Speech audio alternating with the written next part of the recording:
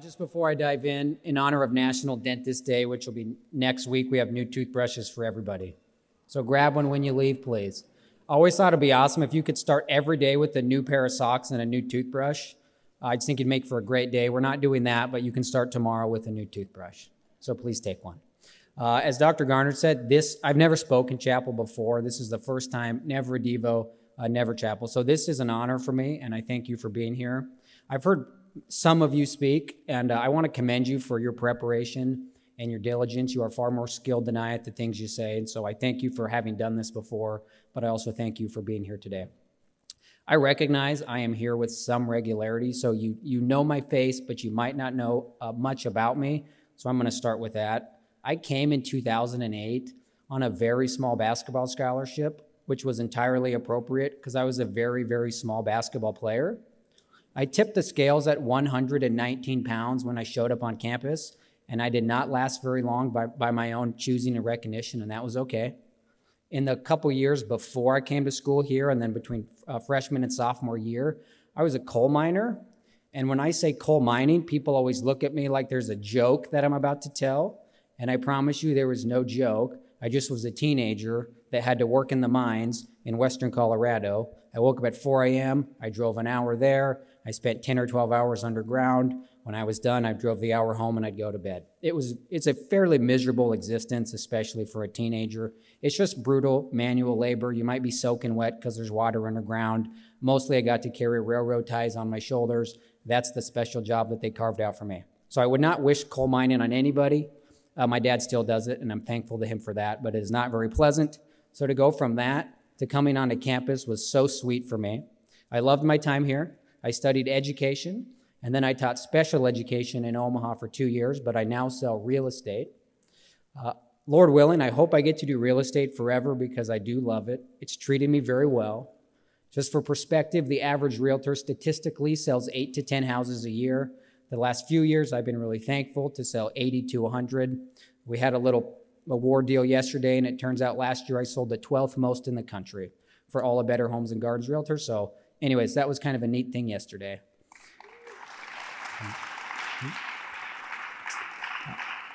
I'm very passionate about exercise, and I make sure I engage in that daily. Most mornings, I'm up a little after 4 a.m. I head outside. I might do hill sprints, stuff on the track, CrossFit, whatever it is. Sometimes I'm back for breakfast, and I've already done 100 minutes. I just really, really like exercise. A few weeks ago, there was a race in Omaha where you run up the tallest building that we have, which is 40 stories. You can do it once, or you can do it 10 and a half times. They're separate races, and I trained very hard in secret for that, and I won both of those, so that was cool. And then there was a record previously set by the number 2 climber in the whole country, set it in 2019, and I took that record down. So that was kind of a neat thing too. Training paid off. It's kind of a nerdy sport, but I enjoy that. So there's a little bit about me. But something I don't share very often with people is I'm kind of a crier, but not like where full tears fall onto my cheeks. I just get very misty-eyed about relatively ordinary things that I don't think most people ever experience any emotion about. And it's happened my whole life. The first time it happened, I think I caught myself. It was watching Space Jam. It just hit me in a special way. And then Remember the Titans, which I've seen probably 200 times. I had no TV. I had a VHS tape. That was kind of it for entertainment. Petey gets this great fumble recovery in the big game, and I'm just like starting to weep.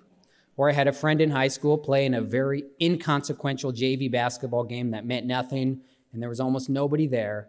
And he made 2 really important free throws, and they won the game, and everyone's celebrating, and I'm definitely secretly wiping tears out of my eyes because I was just so happy for him and proud of him that all the work he put into it paid off.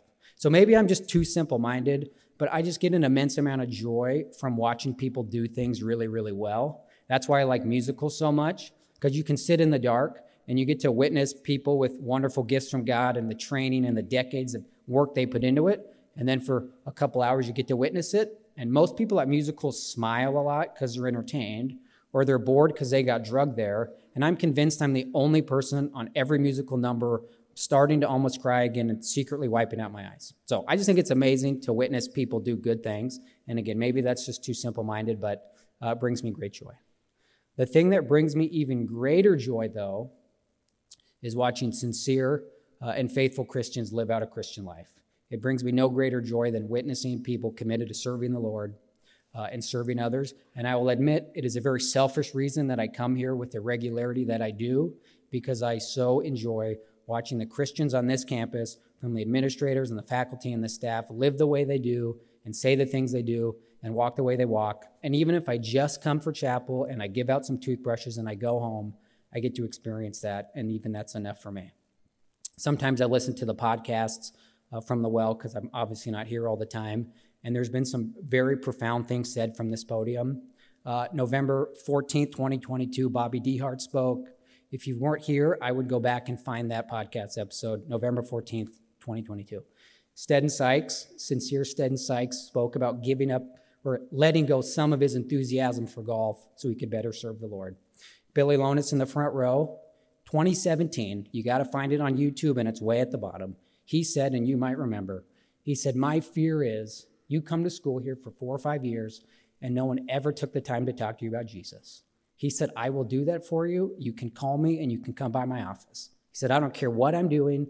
I will stop that very thing because we're going to talk about Jesus." So some very profound and special things are said here, and I like to witness it. It's one of the reasons Christian funerals are so special.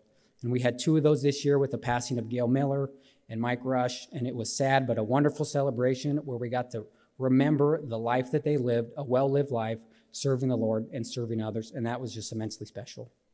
I was pretty profoundly impacted by faithful Christians on this campus, and at the front of that list, I will always put Mike and Janet Rush.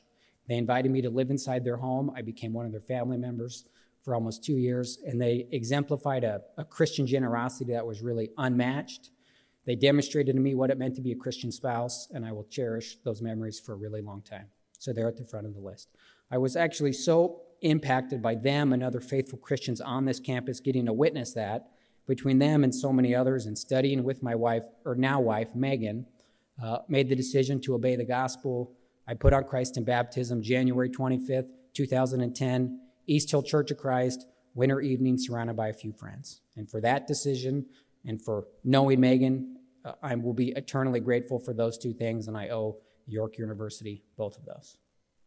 I was actually so impacted. I remember sitting in Mike and Janet Rush's home, up in one of the upper bedrooms. That's where they let me stay. And I made a commitment to myself. I said, I'm going to do the things that I can to make sure somebody else, and hopefully a lot of somebody else's, gets to come to school here. I became very motivated by that idea, that I had such a wonderful experience. I want to make sure someone else gets to have the same. So that paired with I became very obsessed with the idea of getting out of debt. I became obsessed with it. I just recognized student loans, of course, at that point could be a major hindrance to the things I hope to do someday. And debt gets in the way of doing a lot of other good things with your money. And so I said, I've got to change my lifestyle. So I started to do some really crazy things, and faculty and staff who were here might remember some of this. One, I got a job, and it was a full-time job. I worked at Mosaic. I provided care for adults with pretty severe disabilities, and it was always 40 hours a week, oftentimes 50 or 60. There were some summer times it was 70 or 80 hours, and I remember a very miserable and lonely week of Christmas in 2010. It was 93 hours, and I signed up for all the hours they would give me. It was not very pleasant. It was not a fun way to go through school, but I said I'm going to work as much as possible because, again, I was trying to get to a point where I could be even paying off my loans as I was taking them out. So I made that little adjustment in my life. I started taking way more classes than was necessary for a full-time pace. I took 18 hours every semester, and I took 18 hours 2 summers in a row. I just recognized the efficiency of the more classes I took, the sooner I'd be finished. I'd accumulate less debt in that process and take down the hindrance to eventually some of the generous things I hoped I could someday do. So all I did is go to work, and all I did is take classes, and those are the only 2 things that I did. It was relatively miserable at times that those were my only 2 pursuits. I decided to spend no money at all. I mean, I cranked it down to nothing. I didn't go out. I didn't go out to eat. I didn't buy clothes. I didn't buy coffee. I didn't buy energy drinks. I didn't even cut my hair. And I had long, stringy hair, as some might remember. And I wouldn't even get it cut, so I borrowed some headbands from a friend, and I just wore those headbands to keep the hair out of my face. It was a weird and useful tool, but the headbands were the secret to not having to get my hair cut. I committed never to driving my car. I mean, it was a fine and nice car, but I said, I will never drive this because it obviously uses some gas and I want to spend nothing in pursuit of getting rid of debt and being able to be generous eventually. So I bought a bike, and don't get too excited. It was a $20 bike.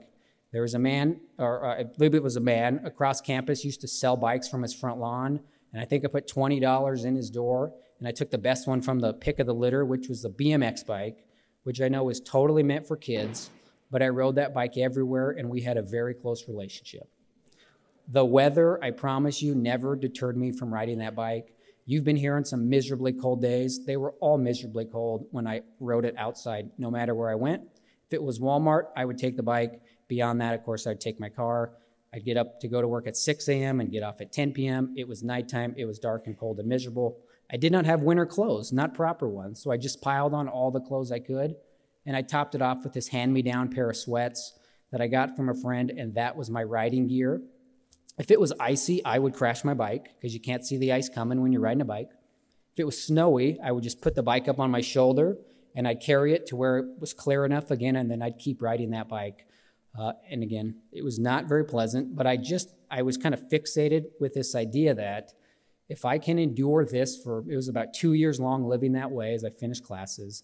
One, I'm going to endure it. I'll grit my teeth and I'll get through it. And if I do it, then I have a lot better chances of making sure no one else ever has to go to school this way.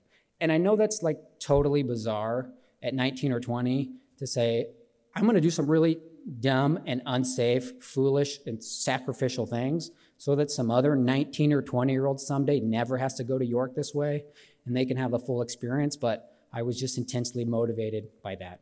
And it's taken me a little while to refine that principle a little, but this verse does it pretty well. The portion that says, serve the Lord faithfully with all your heart. Consider what great things he has done for you. And I don't know how I had the wherewithal. Maybe that was a small gift from God to give me that wherewithal, just to recognize all the really good things that go on this campus, the way I was treated by Christian faculty and staff and administrators. And it just drove me to the idea of, I want to serve the Lord. And I hoped and had surmised in all of that, it allowed me to, that York University would be one of those places I could do that. So I know when I zipped that bike across campus, and I was a weirdo. I mean, I did not think I was a weird person, but when I look back, I was definitely a weird student on this campus in bright headbands and long hair and baggy sweats and a kid's bike, and I rode it fast because it was cold, and I'd race past my classmates, and I bet they probably kind of laughed a little bit, and that was okay. I never really heard it. What they didn't know, which I don't know if they need to now, but what I want you to know is I did that for them, the concept of them, and I definitely did that for you. I sat at Mike and Janet Rush's home when I was 20 years old, and I said, I'm going to do some crazy stuff. And then hopefully someday I can make contributions that are material enough to add up to assisting some person in coming to school here. So I want you to know I did that for you. But I was motivated by all the things that God was doing for me and what the Christian faculty and staff and administrators did for me. And it was very, very special. There are things that happen on this campus that do not happen anywhere else. I'm pretty confident of that. And it's because this was a school created by Christians, run by Christians, organized by Christians, and full of faithful Christians who do the things they do because they love you and they care about you and they're devoted to the mission of this place, and that's to demonstrate the love of Jesus to you guys. I shared Billy Lonis' fear that he had shared in 2017. I will tell you, one of my fears is you have a wonderfully great experience here, and you chalk it up to, I got a degree, and that was neat, and I had pretty nice teachers, and I even made some great friends, and that's all you see this place as, but you fail to recognize, or for some you refuse to recognize, it's as good as it is because of faithful Christians who pour in way more hours than they're supposed to because they care about you. They invite you into their homes. When you break up with your boyfriend or girlfriend, I know you go to professors because they will listen to you. When you have family difficulties, you spend weekends with professors, you have dinner in their homes. They don't have to do that, but they choose to do that. They could take their talents and skills to a whole lot of places, but they choose to do it here because they're faithful Christians. So here's my encouragement to you. You recognize the good things God is doing for you. You recognize that a whole lot of that flows through York University. A whole lot of that is because it's because you're surrounded by faithful Christian adults who really love you. So please consider the good things God has done for you. Please be encouraged by the faculty and staff and the administrators that we have. I hope the influence you let them have over you is a piece of what transforms your life here. I'm thankful to hear for you. I'm thankful you are here experiencing all of that. And my hope for you is it does transform your life. Thank you so much.